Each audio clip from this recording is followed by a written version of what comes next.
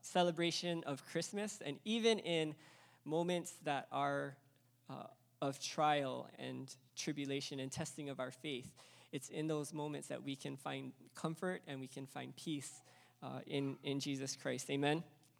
So this morning, I want to share, we're going to read the Christmas story, a part of the Christmas story as we're in this Advent season approaching Christmas. And I want to share 3 meanings of Christmas that's found in Luke chapter 2. So could you bow your heads and let's pray this morning.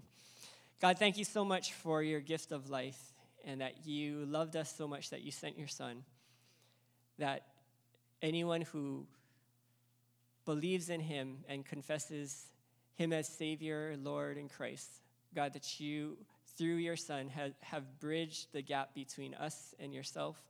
And God, that we can find hope, we can find peace, we can find joy in your kingdom through your son, Jesus Christ. And thank you for every single person here. God, we pray for just your peace that surpasses understanding to be on the Tanoia family as they are going through the loss of Angie, and even those in our congregation who knew her. Lord, we just pray that your spirit would rest upon each one.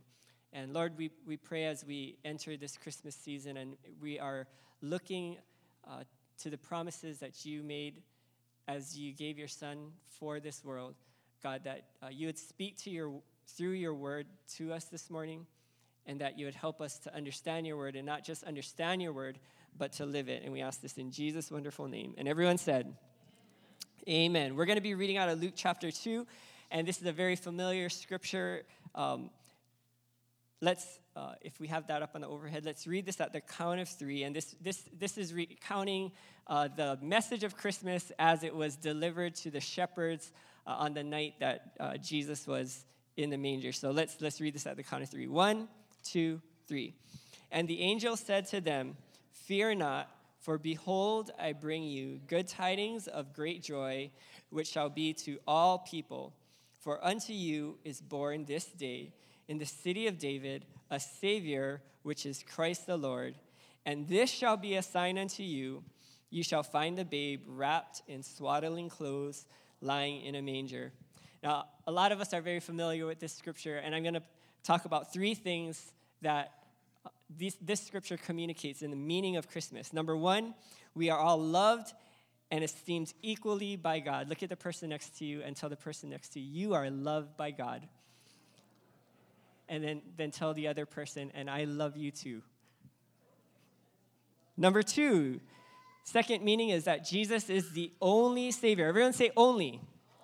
He is the only Savior, Christ and Lord. And then the last thing, Jesus transforms the unlovely into something beautiful. How many of you have been transformed by the Lord? How many of you can actually see the difference that the Lord has made in the person next to you? Tell the person next to you, I'm so glad God changed you. I'm so glad God changed you. Number 1, we are all loved and esteemed equally by God. Shepherds were of the lowest social class and lowly esteemed and despised by society. In those days, in the Roman culture, shepherds were not held in high esteem. They had a smell because they were always around the sheep. They weren't looked at as people in society that had high social status. They were kind of the scum of the earth, and it was those people that Jesus decided to first announce his coming to. Let's read the scripture together in Luke 2, 8 through 10. 1, 2, 3. And there were in the same country shepherds abiding in the field, keeping watch over their flock by night. And lo, the angel of the Lord came unto them, and the glory of the Lord shone round about them, and they were sore afraid. And the angel said unto them, Fear not, for I bring you good tidings of great joy, which shall be to all people. And this is one of the messages of Christmas, is that Jesus' love, his forgiveness, his grace is not just to Christians. It's not just to good-looking people. It's not just to people who are highly esteemed. But this good news is for all. Everyone say all. all people. That means the boss that you don't like. That means your enemies. That means your kids that don't clean up after themselves and don't know how to wash dishes well. That means your daughter that comes home from college that you have been loving her whole life and doesn't want to hug you because you had COVID. That means every person that irritates you, Jesus came for them. Amen? And he loves every single one of us equally. There's not any person that God loves more than another. Just because, well, so how many of you have kids? How many of you have kids? How many of you are a kid of someone? Right, I think that's all of us, right?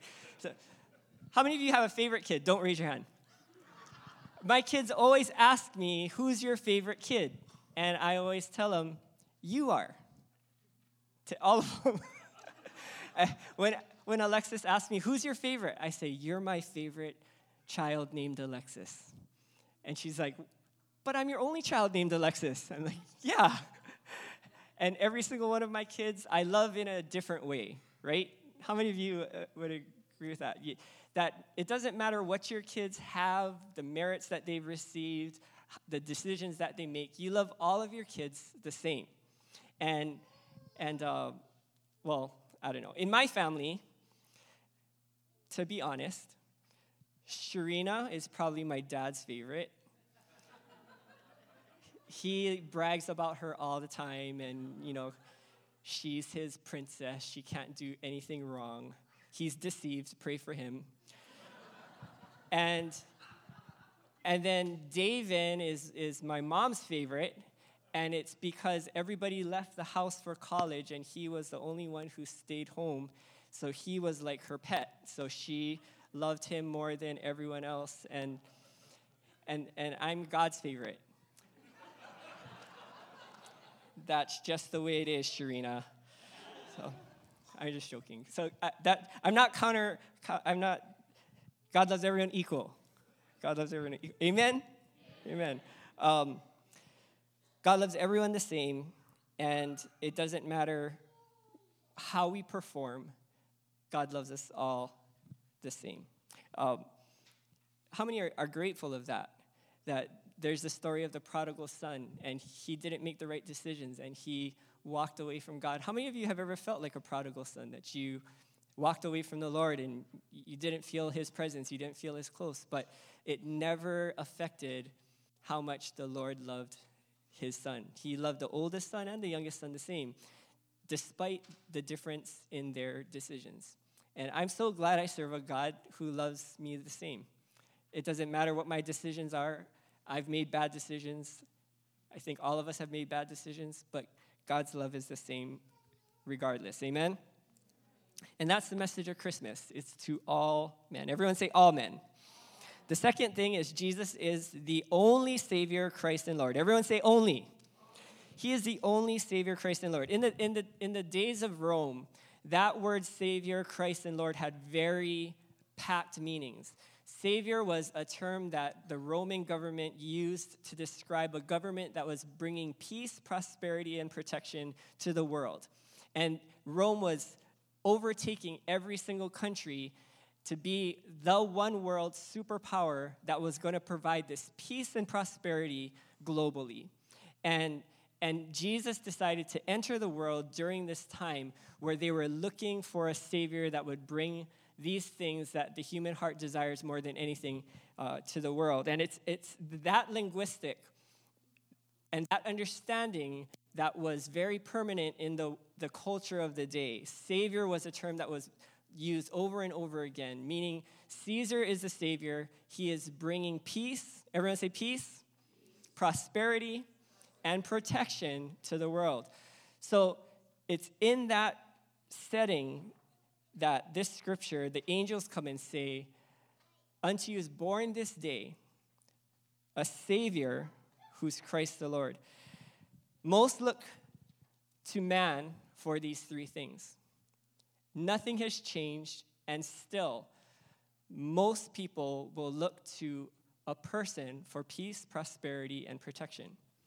And as I was thinking through this, one thing that stuck out to me as I was studying this was that as we have experienced in the past 2 years a pandemic that has gone around the world, so many people want peace, protection, and prosperity. How many of you want sickness?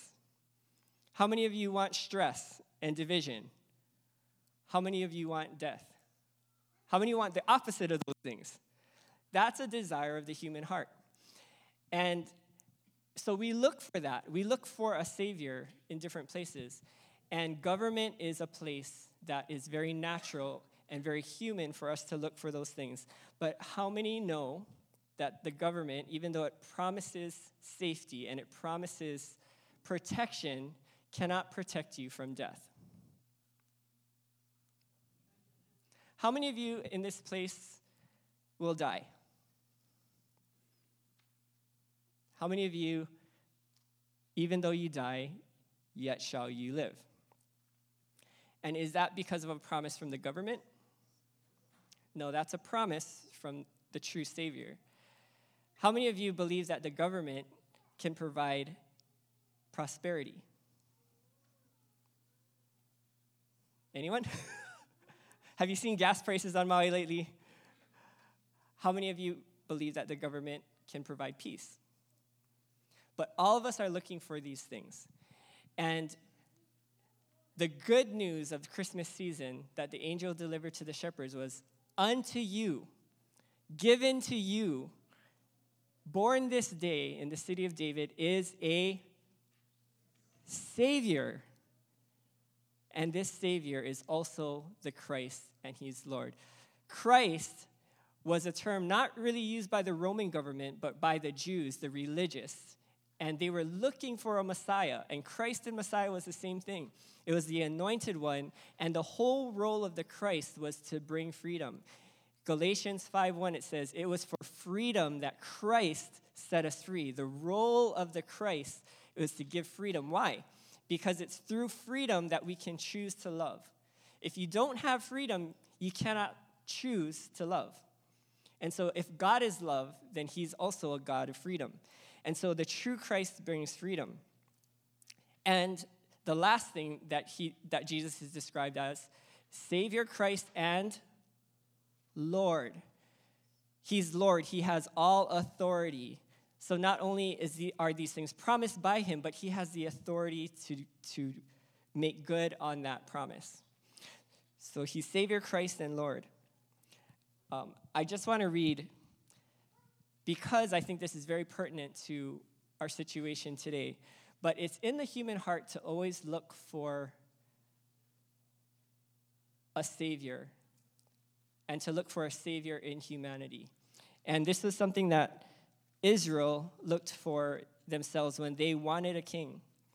And this is from 1 Samuel chapter 8, verse 10. And it says, so Samuel told all the words of the Lord to the people who asked him for a king. And he said, this will be the behavior of the king who will reign over you. He will take your sons and appoint them for his own chariots and to be his horsemen, and some will run before his chariots. He will appoint captains over his thousands and captains over his 50s, and he will set some to plow his ground and reap his harvest, and some to make his weapons of war and equipment for his chariots. He will take your daughters to be perfumers, cooks, and bakers, and he will take the best of your fields, your vineyards, and your olive groves, and give them to his servants. He will take a tenth of your grain and your vintage and give it to his officers and servants. And he will take your male servants, your female servants, your finest young men, and your donkeys, and put them to his work. He will take a tenth of your sheep, and you will be his servants. And you will cry out in the day because of your king, whom you have chosen for yourself, and the Lord will not hear you in that day.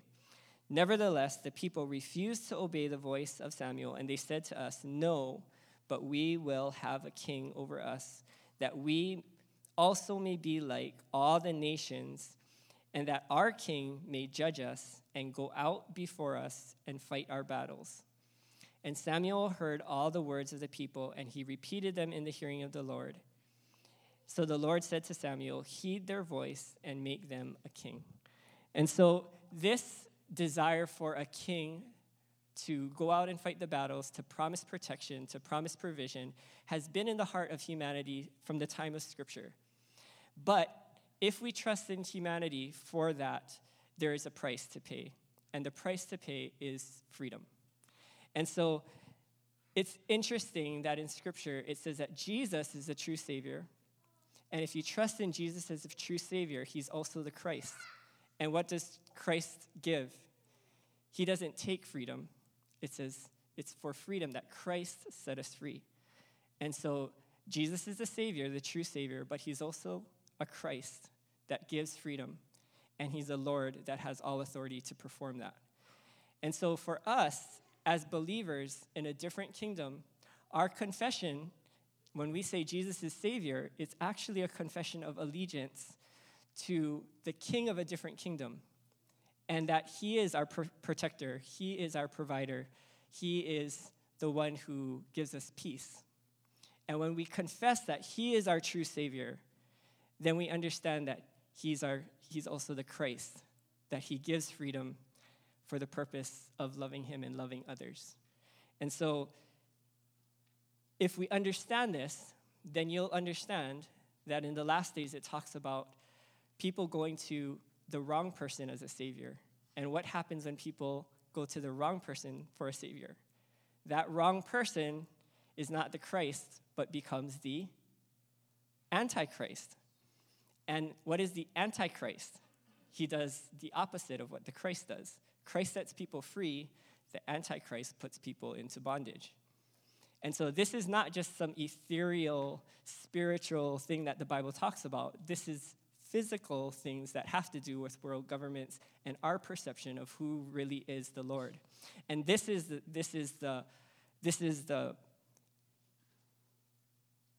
truth, that who you trust to be your Savior will be your Lord. Who you trust to be your Savior will be your Lord. And so if you trust Jesus to be your Savior, he will automatically become your Lord. Just like when I grew up and I was in my parents' house, I trusted my dad to be my protector, my provider.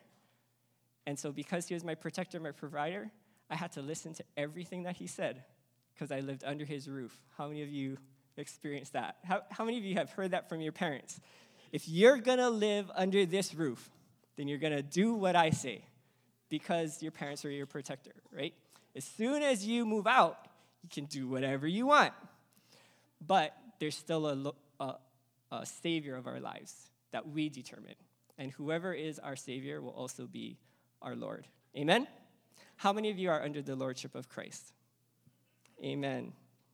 Why don't we give God a hand? So Jesus is the only Savior. Everyone say only. Only Savior, and he's the Christ, and he's our Lord.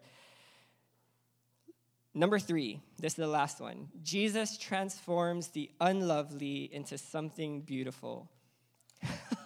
Jesus transforms the unlovely into something beautiful. Turn to the person next to you and say, you are beautiful. And that doesn't mean that they were unlovely before. It's just, they are beautiful. Humility is sandwiched between the promise of glory and glory revealed. I'll read that again. Humility is sandwiched between the promise of glory and glory revealed. Let's read the scripture together at the count of 3. 1, 2, 3. And the angel said to them, fear not, for behold, I bring you good tidings of great joy, which shall be to all people. And then he goes on to say that unto you is born this day in the city of David the Savior, which is Christ the Lord. So this angel, if you can imagine, in the field, these shepherds, this angel appears. How many of you would be freaked out if you saw, a huge angel? This angel appears, delivers this message. And so this is a glorious promise that to the world is going to be given a Savior, Christ and Lord. A huge, glorious promise. And then it goes on to say, and this shall be a sign to you. How many would be waiting for the palace and the guards and the parade and the procession that would reveal this Savior, Christ and Lord. This shall be a sign unto you. You will find the babe wrapped in swaddling clothes, lying in a manger. This is how the God of creation decided to introduce this gift to humanity, is a baby in a stinking manger.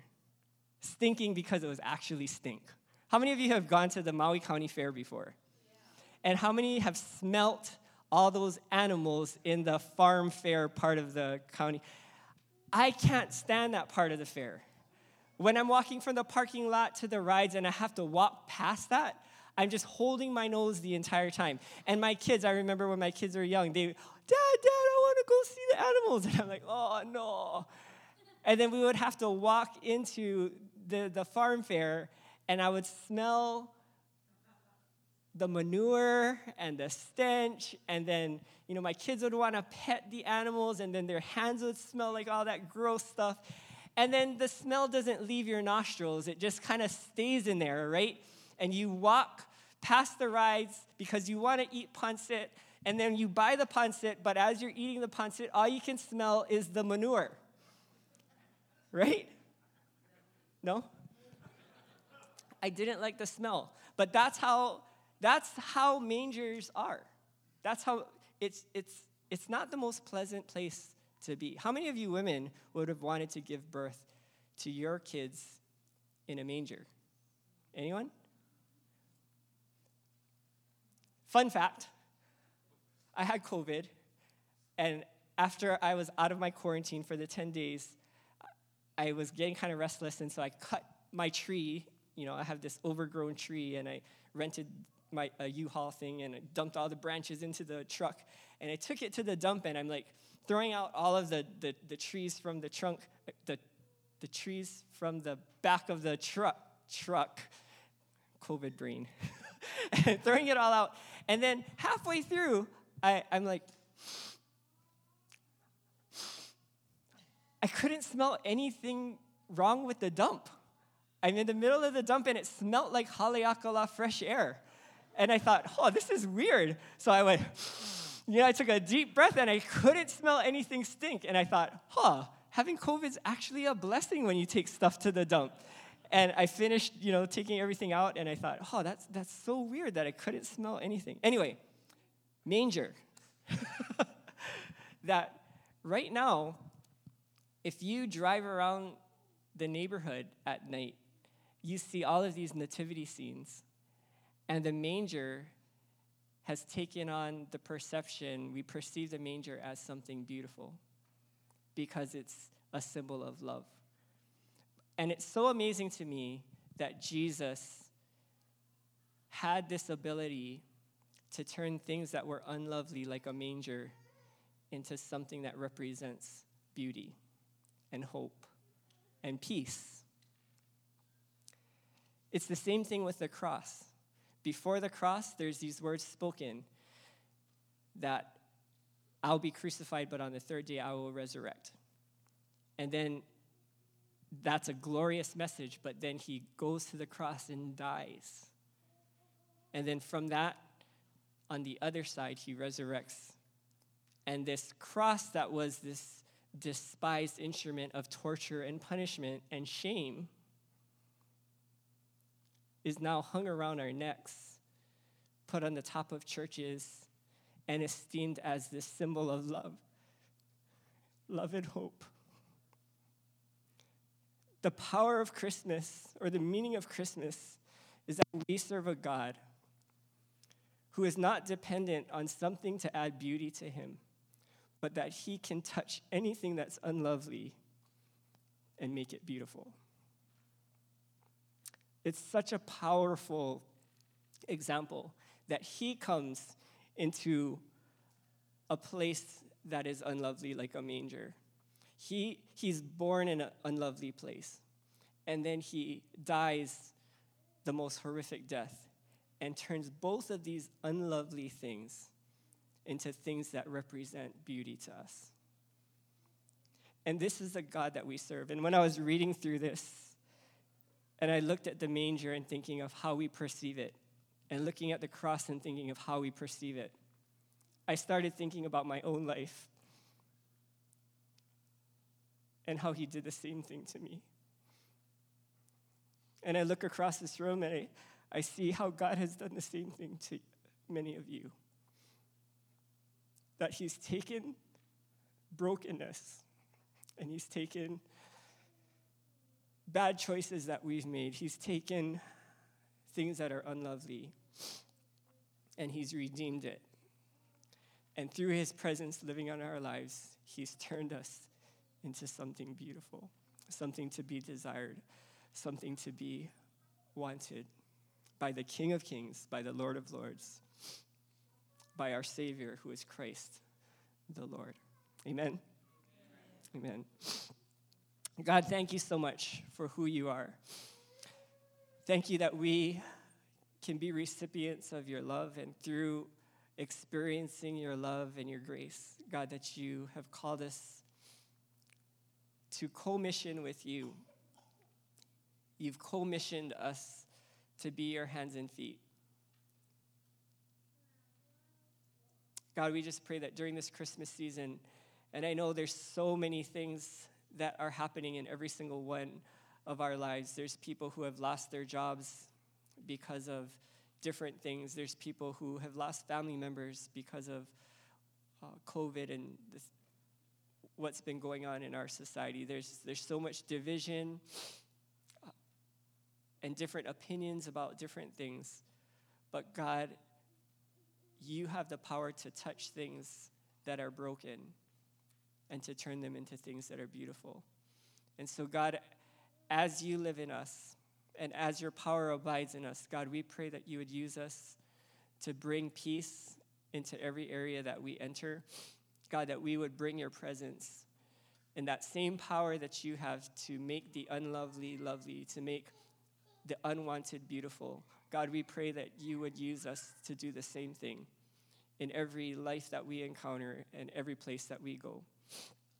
We ask this in Jesus' wonderful name, and we thank you that you've called us to be a part of your family and to represent you to this world. We thank you so much for these things. Help us not to forget the true meaning of Christmas. In Jesus' name. And everyone said, Amen. Kamale has some